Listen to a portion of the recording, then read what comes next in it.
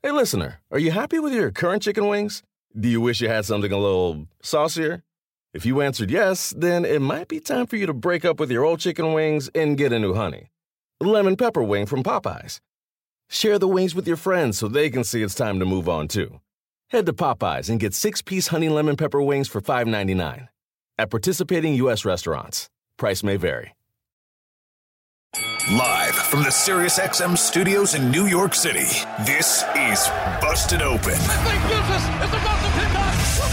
Your only destination for daily pro wrestling talk in the entire world.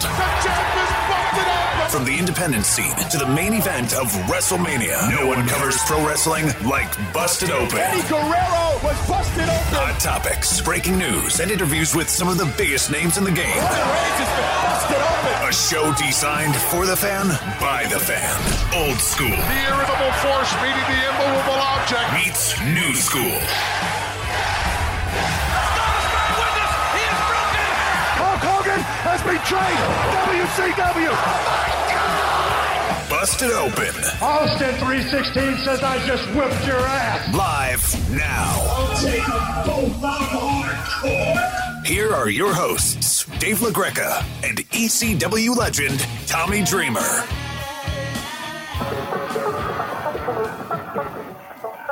Welcome to Remembering the Territories. I'm Dave LaGreca right here on Busted Open. Let me bring in my tag team partner, the innovator of violence, the landlord of the House of Hardcore, Tommy Dreamer. And Tommy, we are going to be taking each and every show one of the great territories that made history in the world of pro wrestling. And some people think that this may be the greatest territory of all time. So we're starting today with Mid-South Wrestling. Absolutely. I mean, you want to talk about hardcore before hardcore was cool. We're talking blood. We're talking barbed wire matches. We're talking feuds. We're talking sold out, packed houses. And you could see, if you go and watch it on the WWE Network or if you watch it on YouTube, literally the houses go up and the wrestling just keeps on progressing. And they did some like major angles at where your business just popped. And it's such an interesting mix. When we first started discussing, like, what can we talk about?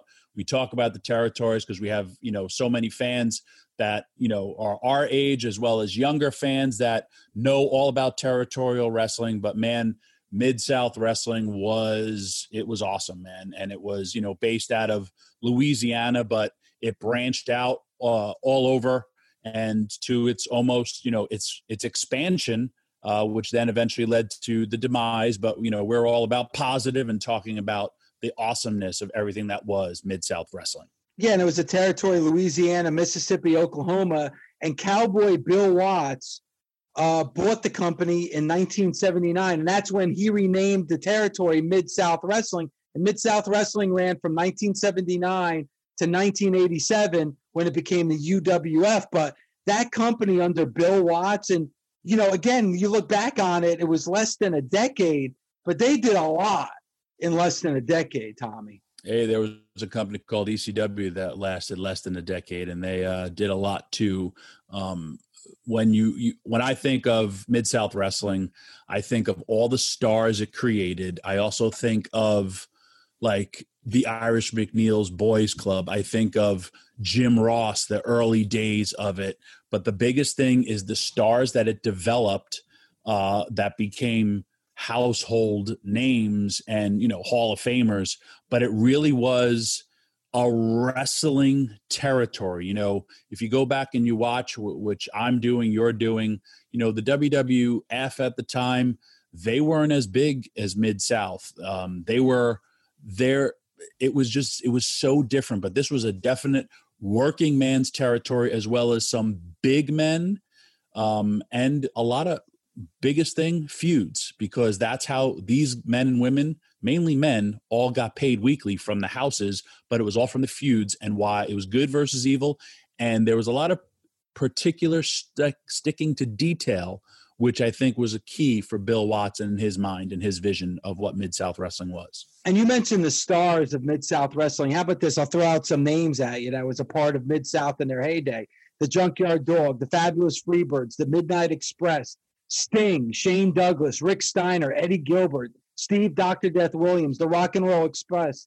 I mean, Ted DiBiase, who we're going to talk to on this special as well. I mean, Hacksaw Butch Reed, Hacksaw Jim Duggan. I mean, some of the biggest names in the history of pro wrestling, went through or started in Mid-South Wrestling. Yeah, man. And, I recently sent you a link on YouTube, which was like 1979, right in the early days. And it was the stars there. They weren't really stars. The television show wasn't action-packed. It was like slow plotting. And then all of a sudden, like, it turned. And I feel it turned when, in my opinion, when the Junkyard Dog Freebirds feud started. It was Bill Watts, I believe, that put Buddy Jack with these two young guys named Terry Gordy and Michael Hayes.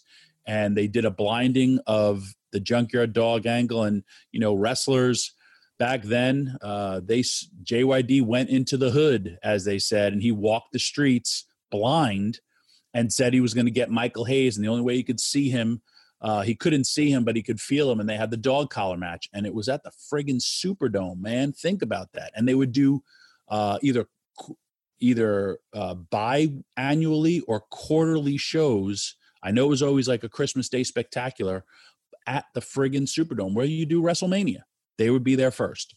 Yeah, and they drew for that match that you're talking of, like, after that blinding angle, Michael Hayes and Junkyard Dog did over 30,000 at the Superdome, and people will say, well, we see that WrestleMania, 75,000. This is just a regional promotion that is just in that area.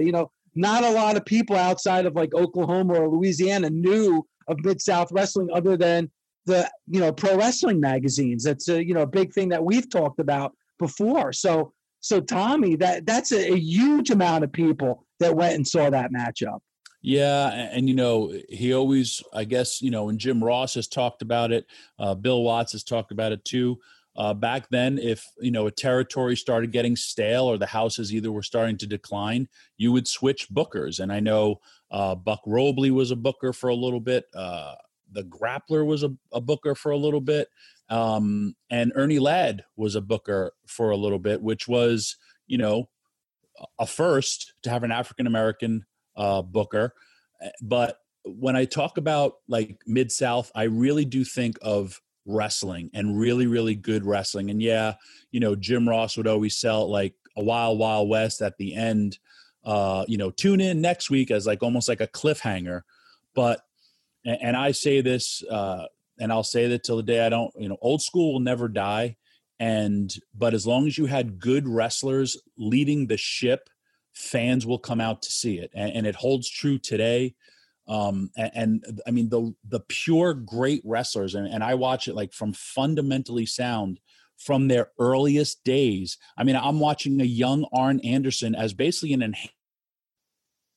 his teeth here in Mid-South, but yet here he is just putting other guys over to leave, get more experience, and then he comes back. And I feel UWF or Mid-South was just such a great place to learn.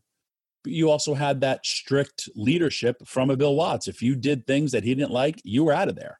Well, one of the best heels of all time. And I, hated him the most probably when he was a part of Mid-South Wrestling. That's Ted DiBiase. He's going to join us on our special, Tommy, Mid-South Wrestling, Remembering the Territories, when Tommy and I are back right here on Busted Open.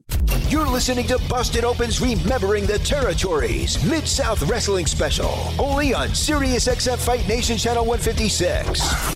He's Rick Kamler. Come on, man. He's Antonio Daniels. Cam, you got to give me more. Together, they host Give and Go. You've lost 6 games in a row. You just had a terrible ending of regulation. I'm rolling the dice. A player's worst enemy is himself. Of course he's going to want to play because he's a competitor. You don't get to that level without competing. But just because you want to be on the floor at all times, that does not mean that's what's best for you at that time. Give and Go, weekdays from 1 to 4 p.m. Eastern on SiriusXM NBA Radio, Sirius 207, XM86.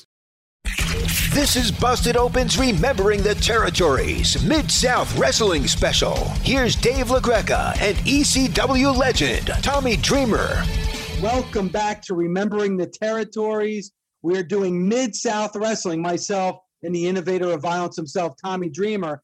And one of the wrestlers that you think about, first of all, Tommy, we could have gotten them to come on to several different territories that we're talking about. I mean, Georgia, we got to get him on at some point to talk about the feud with Mr. R, but I digress. Let's talking about Mid-South Wrestling. Let's bring in Hall of Famer, the one and only Ted DiBiase. Sir, how are you today? Very good, guys. How are you? We're great. And, you know, when we're talking Mid-South Wrestling, what do you first think of when you hear Mid-South Wrestling? Cowboy Bill Watts. And Mid-South was my very first territory. Matter of fact, it was funny. It was because Dick Murdoch, who was a very good friend of mine, who's from Texas, I was finishing up my third year of college, West Texas State, up in the Panhandle, and of course, that's where a lot of wrestlers went to West Texas State, and largely due to the influence of the Funk family. So Murdoch says, hey, you refereed last summer, and he says, I could probably get Bill Watts to break you in and, come to the Louisiana. Well, it's Louisiana. It's a big territory. I mean, Louisiana, Mississippi, Arkansas, and Oklahoma, huge territory, and give you a shot at breaking in. And so that's what I did in the summer of '75. And things went so well that I didn't go back and finish college. I still regret it. I had 1 year left, but wrestling was always in my blood, and so going to Mid-South it's where I started, and for the first 12 years of my career, until I went back to the WWF, I spent the majority of that time working for Bill Watts, because in my opinion, Bill probably. He tutored under Eddie Graham, and Bill is a brilliant guy. And my understanding of the psychology of what we do, I learned most of that. I give more credit to Bill Watts than anybody, and the enormous amount of talent that I was exposed to. In the beginning, you don't realize it while you're doing it, but you look back and go, wow.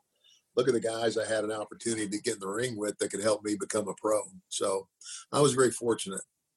Ted, for our listeners, can you explain the week, what you would do for a week of just 1 week in Mid-South Wrestling, like the travel schedule? Because I know it was brutal, but for people to kind of comprehend what you would do. Okay, let's start on Monday night, and then most guys had apartments either in Alexandria, Louisiana, or Baton Rouge. I had an apartment in Baton Rouge. So Monday night was New Orleans. So that's the short trip. It's 85 miles. But I'd go to New Orleans and wrestle there, come back. Tuesday night, I wrestled in Baton Rouge. But then I'd get up Wednesday morning, and I would drive from Baton Rouge to Shreveport, and that was 245 miles on two-lane highway back then. And every Wednesday we would go to the TV station and do the interviews for the upcoming week. And then after doing the interviews, everybody got their checks. And then I'd get back in my car and drive 200 miles from Shreveport to Jackson, Mississippi, wrestle in Jackson on Wednesday night, and then get back in my car and drive back to Baton Rouge. And then Friday night, it was kind of a toss-up. That could be any one of a number of towns. It could have been Lafayette. You could have run up to Alexandria and back. Of course, Alexandria is 140 miles one way.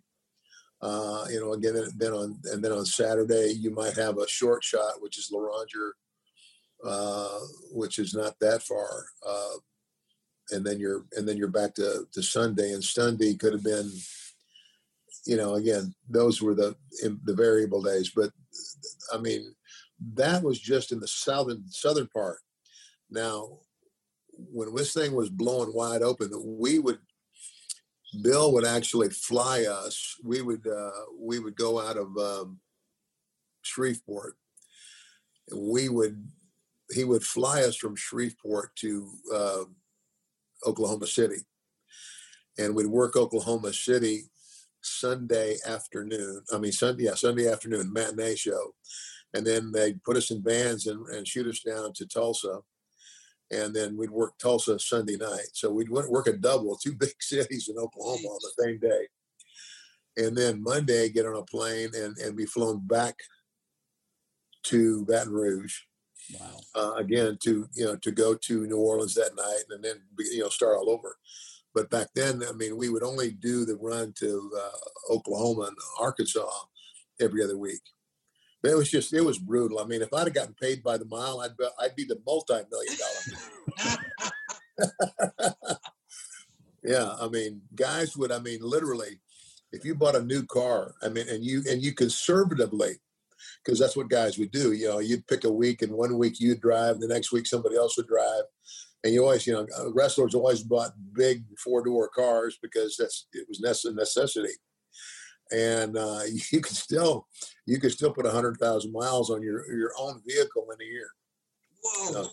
Yeah, crazy.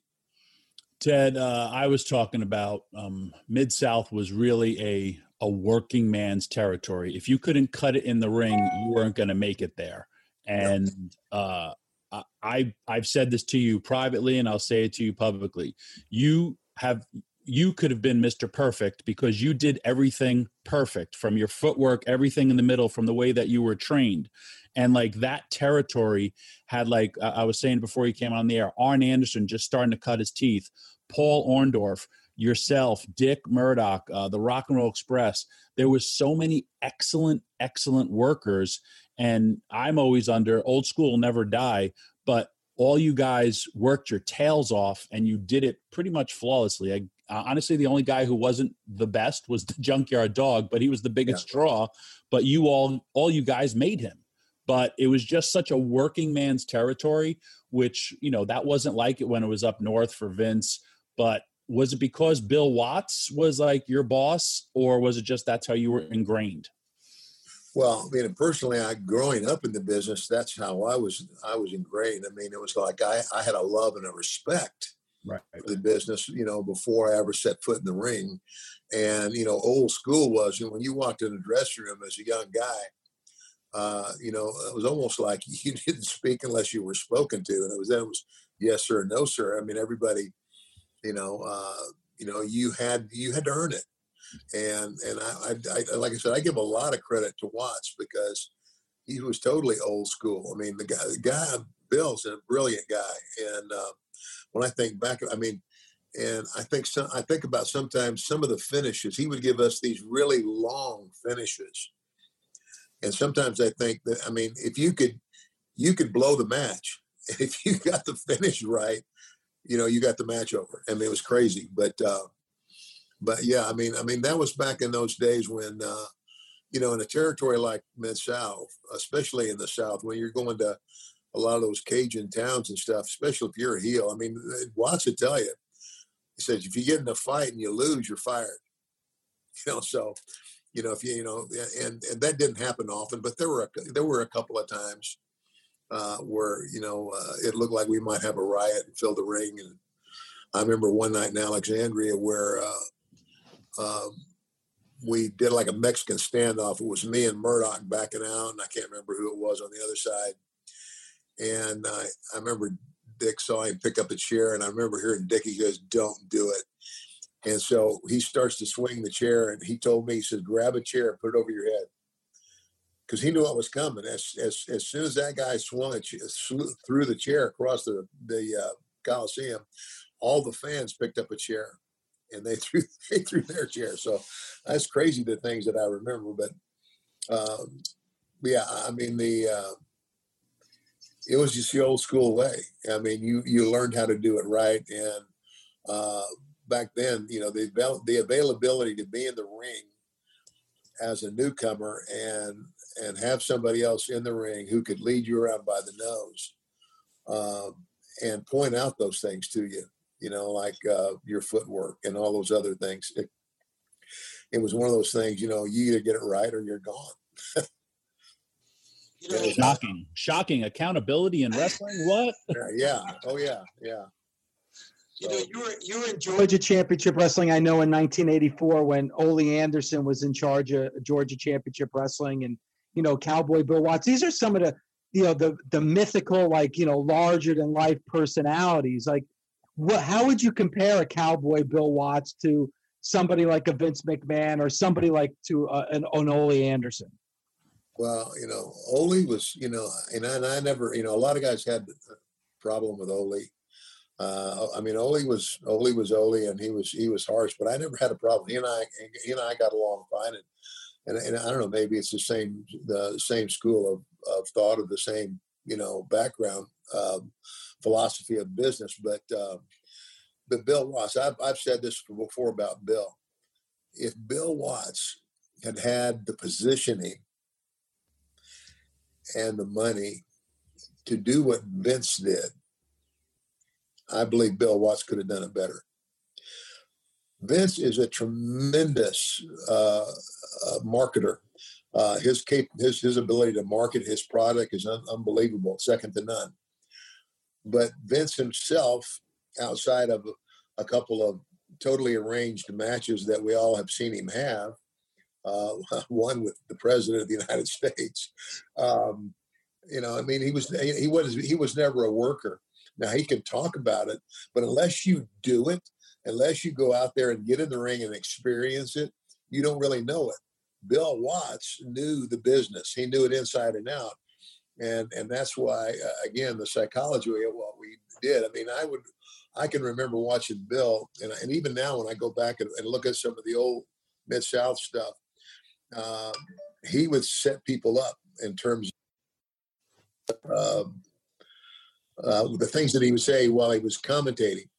I remember we did a thing with me before I turned heel where I can't remember who I was working with, but he ducks and I hit the ring post, and I'm wearing a cast on my hand. Of course, that was I didn't break my hand, but we wear the cast, and so the cast comes off like 3 weeks later, or maybe 4 weeks later, and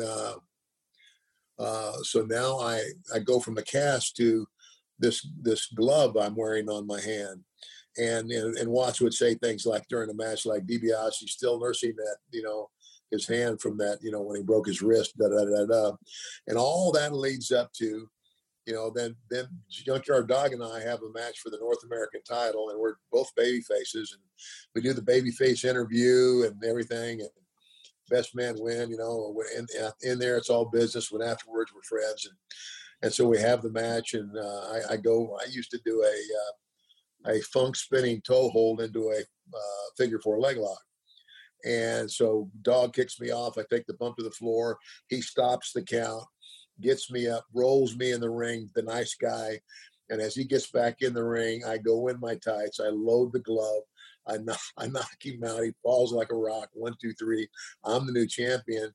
And then Watts goes, DiBiase's been planning this thing for weeks. The heat that he could put on you just by, the guy was brilliant. And I really do. I believe that, and I knew that, when he went to work for Vince, I didn't ever think that was going to work. Because, and actually he told me a story about something that happened at one of the TV shows, and Bill made a call on his own, which any agent would or producer would have run to Vince, but he just called the shot. Well, Vince said, who did that? Without asking me, and it was Bill. Well, they rode back to Stamford, I guess, that night. The TV was close, and Bill said Vince had the driver pull over to the side of the road. He said, I got to talk to Bill for a minute. And Bill was going, am I going to have to fight this guy on the side of the road or what? They got out, and he said, Vince looked at him and said, the call you made tonight was right. And he said, and here's the other thing I realized. I could put my company in your hands and let you run it, and you would run it extremely well. He says, but I just can't do it. And it was almost like Vince admitting that Bill could do it, but he couldn't give up the reins, the hold. I mean, and I have all the admiration for Vince in the world. I mean, my gosh, look what he did for wrestling. I don't know where wrestling would have been, but he's the guy that did it. It's tenaciously, his work ethic is second to none. It's just that, it's kind of like, somebody has got too, in my opinion, he holds on to the reins too tight. If like he hires these guys to help produce his show, let them do what they do. Don't micromanage every little thing. And it's kind of like the owner of the Dallas Cowboys. The only thing the Cowboys need is a new owner.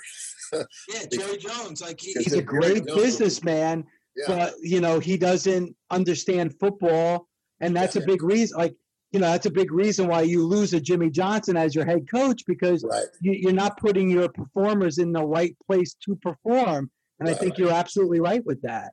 Yeah.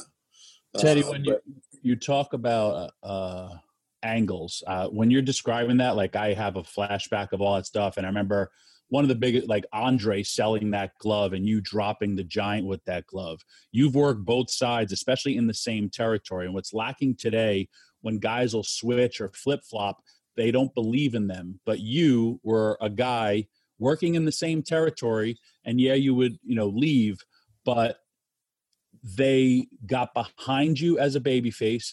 They hated you when you were heel, and then when you turned back, you never lost steam. And that was also because of some great angles, but also the person developing it.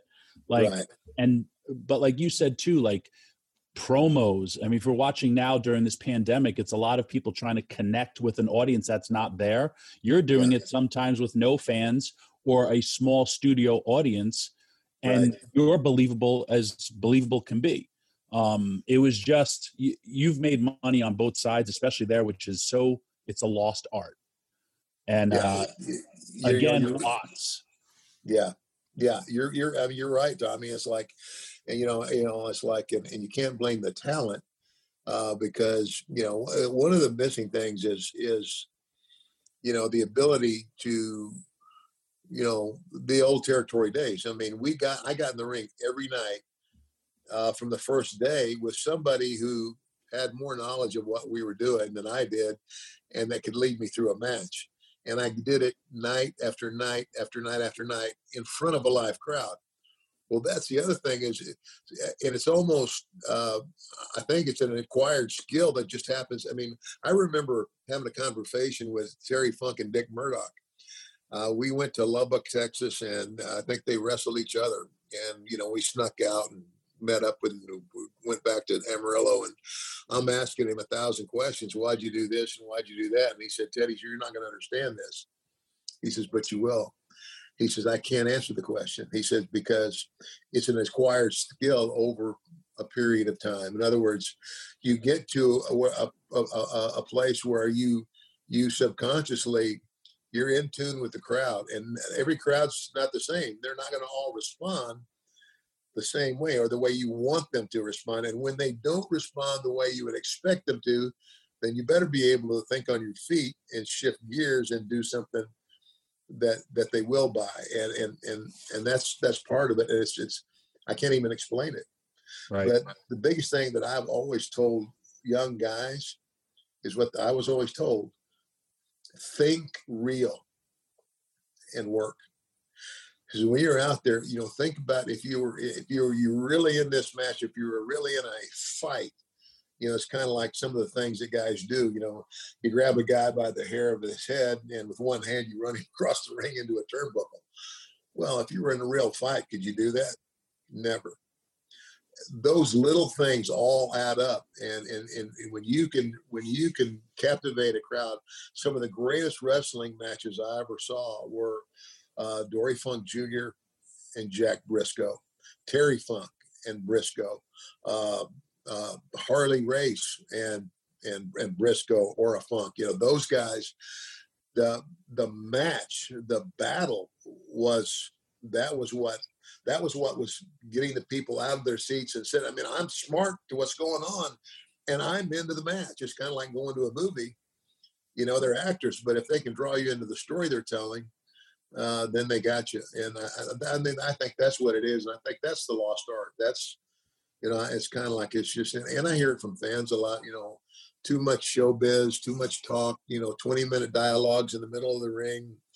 You know, and it's like, and a lot of people just say, you know, wrestling's not wrestling anymore. It's a soap opera. You know, and I hardly I agree with them. It's like, well, yeah, you're kind of right. I'm sorry, Tommy, go ahead. My favorite angle in professional wrestling, and I felt it was groundbreaking, was when you talk about you were the hottest babyface and how you turned heel, but then when you're the hottest heel and you turn babyface with you versus Ric Flair, and here comes Dick Murdoch, he gives you the brain buster on the floor. They went behind the scenes where they really didn't do that back in the day, gave these old medical updates. You come back, the Spirit of 76, but it was like, here you are wanting to fight for the largest title of your life. Your friend screws you out of it. And then you have this amazing match with Ric Flair. I remember the Spirit of 76, your blonde hair. And it was just so groundbreaking. But like I said, it was a great angle with great wrestlers. And then you instantly became the top babyface in like, literally an average television show is 48 minutes long. Yeah. And it's just amazing how that setup goes about, but that's from the mind of somebody to the athletes that can perform it. Yeah.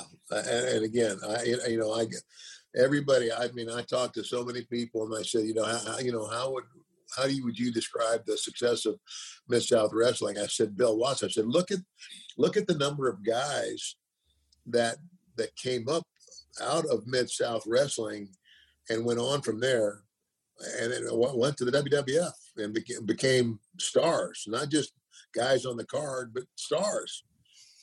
It's amazing. You know, it's and Tommy knows this, and I talk about it on Busted Open all the time. I was like a huge territory fan. I was a big NWA fan. So when Vince McMahon took that push and went national and started cherry picking all the top talent from the different territories, and really changed the course of the business. I hated Vince McMahon. Like, he was the enemy. Because, you know, he takes the Junkyard Dog and he takes Ricky Steamboat. He takes all these top wrestlers. What was that like? Like, because you kind of witnessed that firsthand because, you know, in 87, you jumped ship over to the WWF as well. Like, what were people saying in the locker room? What was that experience like for you? Well, you know, it wasn't so much the locker room. I think the locker room was starting to figure it out.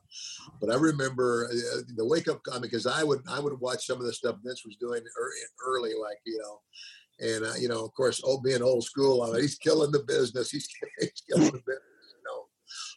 You know, making colorful cartoon characters out of everybody.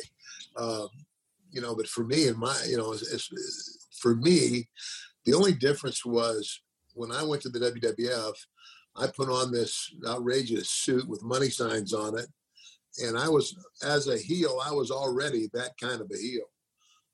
And so that the costume was the big thing for me. But back to, you know, like, you know, why, the why. It was kind of like when I remember, I can't remember what hotel I was in, but the day after WrestleMania 3, I remember picking up the newspaper at my motel door, and it says the WWF sets indoor world attendance record. And I remember thinking and saying to myself right there, I said, if I am going to stay relative in the business, I'm going to have to end up there. Now, at the time, I had a very good deal. I had been given a really good deal. Stan Hansen was one of the biggest names in Japan ever. Him and Brody were a big team. Brody jumped ship, goes to work for the other office for New Japan, which left an opening. And Stan comes to me and says, "Do you want to be my partner?" I said, "Are you kidding?" And I said, "Absolutely." And so I had that going for me. But even then, I remember Bruce Pritchard. Bruce Pritchard, his initial knowledge of wrestling came from working for Paul Bosch in Houston. Well, that's where I met Bruce. It was in Houston, and I didn't know, but eventually Bill bought Houston from Paul Bosch. Well, I remember we're standing outside in the arena watching a match, and Bruce says, "Hey," he says, "I'm going up to New York next week," and I was getting ready to go to Japan, and he says, "I'm going up there to interview for a job," and I said, "Well," I said, "drop my name," I said, because I already had a conversation with Pat. I mean, when the thing started, and you know, they were going to go to Atlanta. And then, you know, Vince said, I don't need to do a show here. I've got a show. I just want to run it on your network. Anyway, I remember Pat Patterson came in the dressing room, and I was still working. This was in 84. Yes. I was in Atlanta. And I remember saying to Pat, I said, because he was assuring everybody that they had a job. I said, there's a difference between having a job and having a position. I said, the way I see it, all the positions are taken right now. I said, so when a position comes open for me, let me know. In the meantime, you know, I called Bill, and I left Atlanta and went back to work for him in 84. And so I had no idea. I had no idea that 3 years later, you know, all of this stuff would go down, and it would become what it become. And so I said, well, and so I go to Japan, and I come in one night, and there's a message for me from Bruce, and he says, call me as soon as you can. And I called Bruce, and he says, two things have happened. He said, number one, he says, when you go back to Mid-South, Bill Watts is no longer your boss. I said, what? He said, he sold the territory to Jim Crockett. Wow. And he said, the other news, which is more important, is that do not, under any circumstances, sign anything with Jimmy Crockett until you have a chance to talk to Vince McMahon, because he's extremely interested in you. And so then the rest is history. Ted, I got two questions for you. One, what was your highest paycheck working in Mid-South? Wow. Probably one of those big shows when Vince would run, you know, he ran the Superdome. You know, this is before anybody was running arenas like that. You know, of course, he never sold it out, or, you know, came near to filling it. But for a wrestling crowd, you know, probably $3,000. Wow, that's it. That's crazy. You make more now. Yeah. My other one isn't really a question, but I'm going to send you this link. But I want to know how the hell this happened. Here comes Dick Murdoch. He's doing the Captain Redneck gimmick. He's got the hat. He's got the fatigues. He comes out, and here's Bill Watts and Boyd Pierce. And all of a sudden, Dick Murdoch stops. And this is live in front of all the fans. You can watch it on the network. And he points to his head like, I forgot something. He goes into the duffel bag. And Bill Watts is like, what is he looking for? And first he pulls out a T-shirt. Then he pulls out a 6-pack of beer. He pulls out another 6-pack of beer. He pulls out his fanny pack. And Bill Watts is literally sitting like, what is Captain Redneck doing? And then he goes in and he acts so surprised. And he pulls out his trunks and he puts his trunks on television. And I'd think he was either butt-ass naked, but you never saw because he had that like army fatigue long shirt on. Yeah. But I was like, how the hell did Dick Murdoch just get away with that in front of him? He like ribbed the boss. He had his undertights on. And I'll tell you, that you were there. That was a favorite of Dick Murdoch. Here's another same scenario. This is in Amarillo, Texas. And, you know, there's a match going on, and he's supposed to do the run-in to make the big save. And so when you see him come bolting out of the dressing room, he's got toilet paper hanging out of his undertights, right? And he runs in the ring, and he's got his tights in his left hand. And so these guys are coming at him, and he's knocking them down, bang, bang, bang. And everybody's down, rolls out of the ring, and he looks in his hand, and he goes, oh my gosh. And then he puts them on real quick, in front of the people. Only Dick Murdoch could get away with that. Only Dick. That's awesome. Gosh, that's amazing. Mr. DiBiase, thank you so much for the time. We could talk to you for hours, so many stories that I really, and actually you made a great move, because when Crockett took over Mid-South, like he kind of buried Mid-South, all those top superstars just, they kind of just, everybody that was a part of, World Championship Wrestling. So you made the best move you possibly could by jumping ship to the WWF at that time. Absolutely. Well, I had never gone to Charlotte either. I was never a big fan of Jimmy. Well, Mr. DiBiase, thank you. And you're a man of faith, obviously, and you always spread that word. And, I appreciate that, and I appreciate you. And thank you so much for the time, and thank you so much for sharing memories of Mid-South.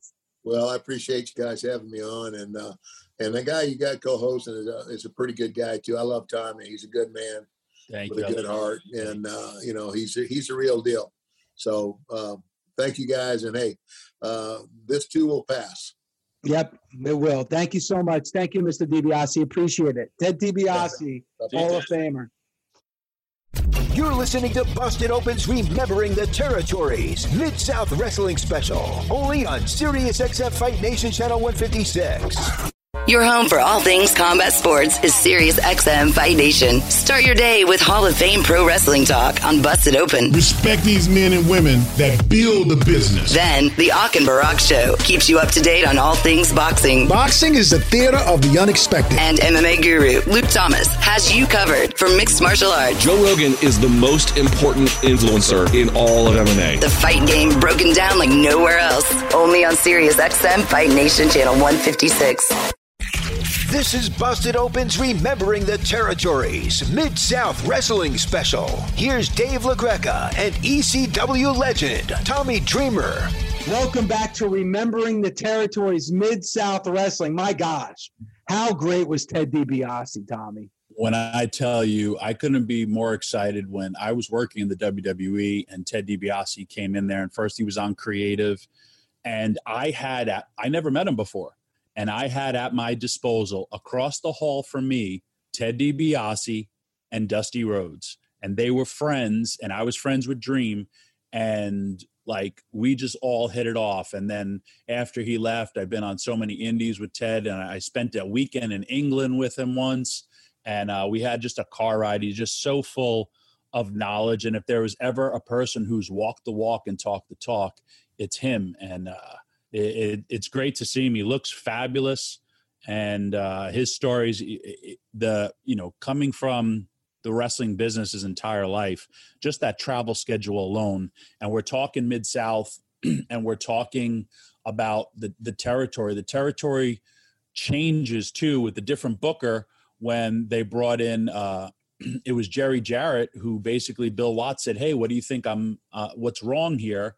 And he's just like, you got nobody who wants to like the girls. You have all these tough looking dudes, because if you look at wrestling, every territory, the booker or the owner has the guys who basically they see a reflection of themselves. Bill Watts, big, tough, burly man, who a lot of his guys were big, tough, burly men. But here came, he brings in Bill Dundee as his booker, and he has the Rock and Roll Express to bring in the girls, then later the Fantastics, the Midnight Express, and the territory just booms with the expansion of the company was super duper big, and being on cable, the whole oil crisis became a big issue for why the company went away. But honestly, I watch it every single night, and it's just, it's art to me. And it's just the things that they were doing. And when he said it was all Bill Watts, man, it was brilliant. It really was. Yeah. And we obviously throughout these weeks, we're going to talk about some of the greatest territories of all time.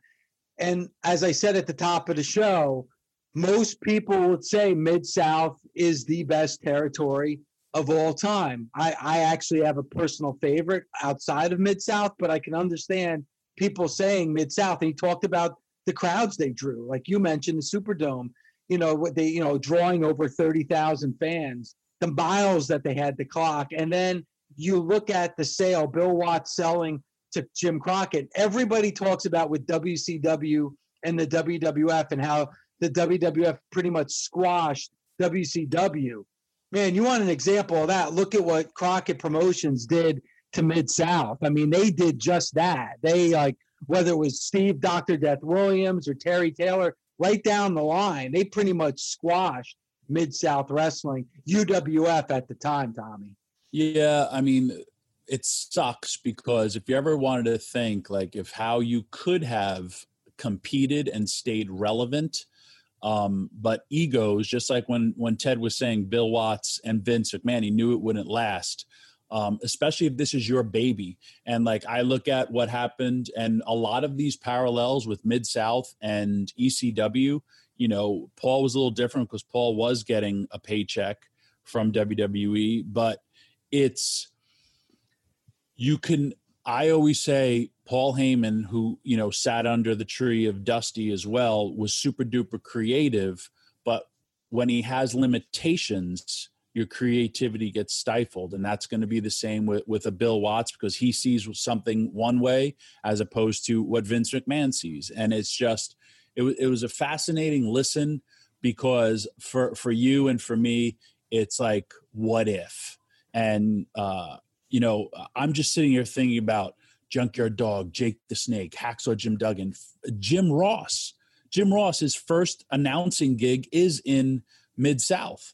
And, you know, Bill Watts is grooming this guy because Bill's putting over the stories. He's also the boss, and it's his vision. And just like as simplistic as things were, or like I was just listening to him do an interview with Jim Cornette, and he's like, I've only seen managers who were ex-wrestlers, but here you are. And he's like, you little sissy, you little guy who doesn't look like he could fight your way out of anything. And Jim Cornette was like, you're right, but why should I when I could just buy anything I want from my mom's money? And it's that little simple thing of, I know I could kick this guy's ass, but I can't get to him because he's got two guys in front of him.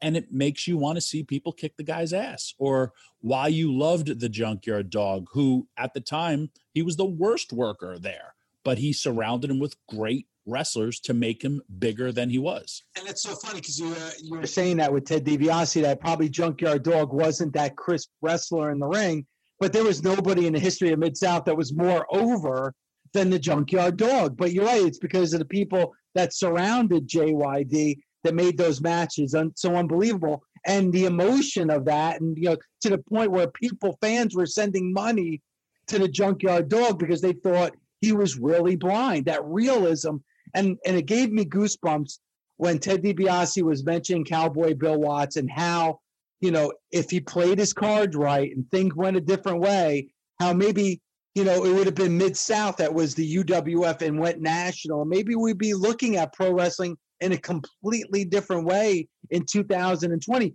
Because, Tommy, when Mid-South was on TBS in 1985, it got better ratings than anybody, including, you know, Crockett Promotions, which mainstay was a part of TBS. So you think about that, like, hey, man, if things would have gone a little bit differently, who knows what kind of wrestling we'd be looking at in 2020. And then Ted DiBiase, who, you know, became a character that everybody knows, the $1 Million Man. Even though I love that black glove on his hand, his most iconic personality was the one in the WWF. And even Ted DiBiase was saying that some of what we saw then and now was a little bit more entertainment than what pro wrestling is that he grew up on. Yeah, and times change, but I mean, he made a lot more money wrestling for Vince than he did for Bill Watts, and that's what it will always come down to, is money.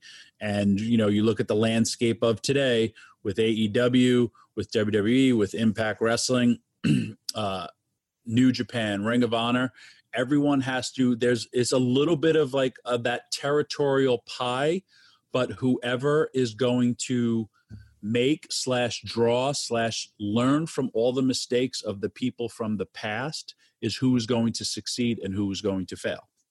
Yeah, and that person is the one that's going to rewrite history. So, you know, like, it's going to be their side of the story, whether it's WCW or Mid-South. It's always going to have that slant of the WWF and WWE and sports entertainment.